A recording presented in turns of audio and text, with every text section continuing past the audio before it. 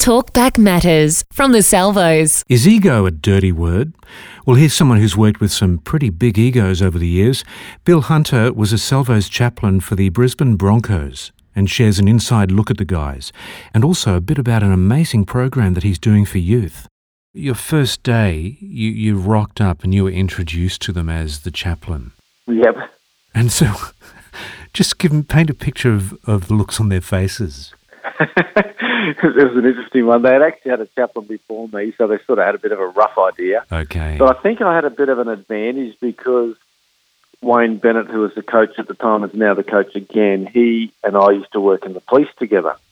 Right. And he was actually my boss in the police out of the police academy. We were PE teachers, and that was an advantage because he gave me a bit of a rap when he introduced me, and then a couple of the guys that I already knew, so it made it a bit easier. And they had one or two Christian guys that made me feel really welcome, so that made it a lot easier as well. So, yeah, it wasn't too bad. It was a bit daunting. I'm glad he didn't get me to have a speech because that would have freaked me out 20-odd years ago in front of all these footballers, famous footballers, trying to give a bit of a spiel about myself. So Yeah. I was off the hook there, at least.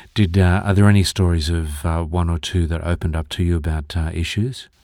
Oh, definitely. There's quite a few that once they get to know you and they trust you, they open up about issues, and that could be a whole range of different things, personal problems through relationships with, wives, etc., etc. So a lot of them did, and in a lot of cases you're able to help them. Sometimes you need to refer them on to proper counselling and that sort of stuff as well. So there was plenty of good opportunities to sow into some of these guys' lives. Was there a specific case you'd be able to talk about, or is that not possible? As a chaplain, you're sort of confidential, so you can't really tell too many tales out of school. Yeah, for sure. And so you did 20 years there. That's a long time, man. It is a long time, and I just felt after 20 years, time was right.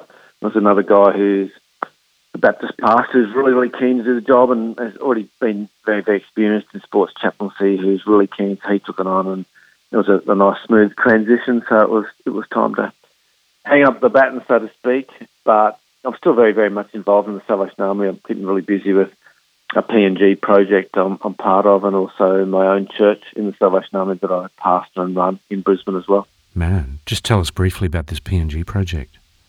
PNG project, we've done a little bit of missions through my church in Brisbane, but I'm mainly involved in a marathon project. The Salvation Army in Australia actually sponsor a program where we go over to PNG and we select 8 young people.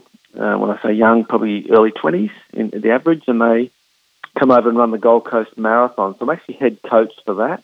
We do a lot of leadership stuff with them, and obviously spiritual well-being and mentally and socially they grow an arm and a leg. So they've been identified as potential leaders, future leaders in the Salvation Army and the community in PNG. It's a great project. Wow. As you know, third world country in PNG, they don't get a lot of opportunity, so this is a fantastic opportunity for them to develop. And is the marathon like just the way in to build relationships and help them grow? Yes.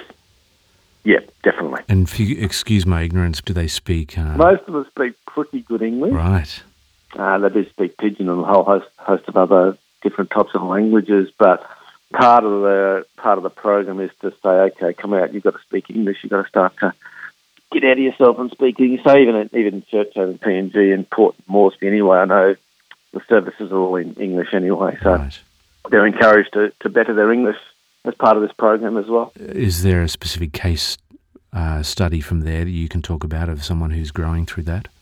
There's heaps of them where some of them mightn't have been quite committed to a spiritual faith journey, and as a result of doing this program, they've just grown an arm and a leg. So when they went back after the marathon, after all the leadership stuff and the stuff we put them through for a few months, 6 months, they went back and became really good leaders in their youth groups or leaders in musicians and so forth. So you just see them develop, and sometimes when you meet some of these kids, they're so shy, they won't speak publicly, and then 12 months later you see them getting up in front of a church service and speaking beautifully. Wow. And you just go, wow, this program actually works. It's not just about running a marathon, it's about so much more. What an amazing achievement. In fact, it's like a metaphor for, or an analogy for life, isn't it? Exactly.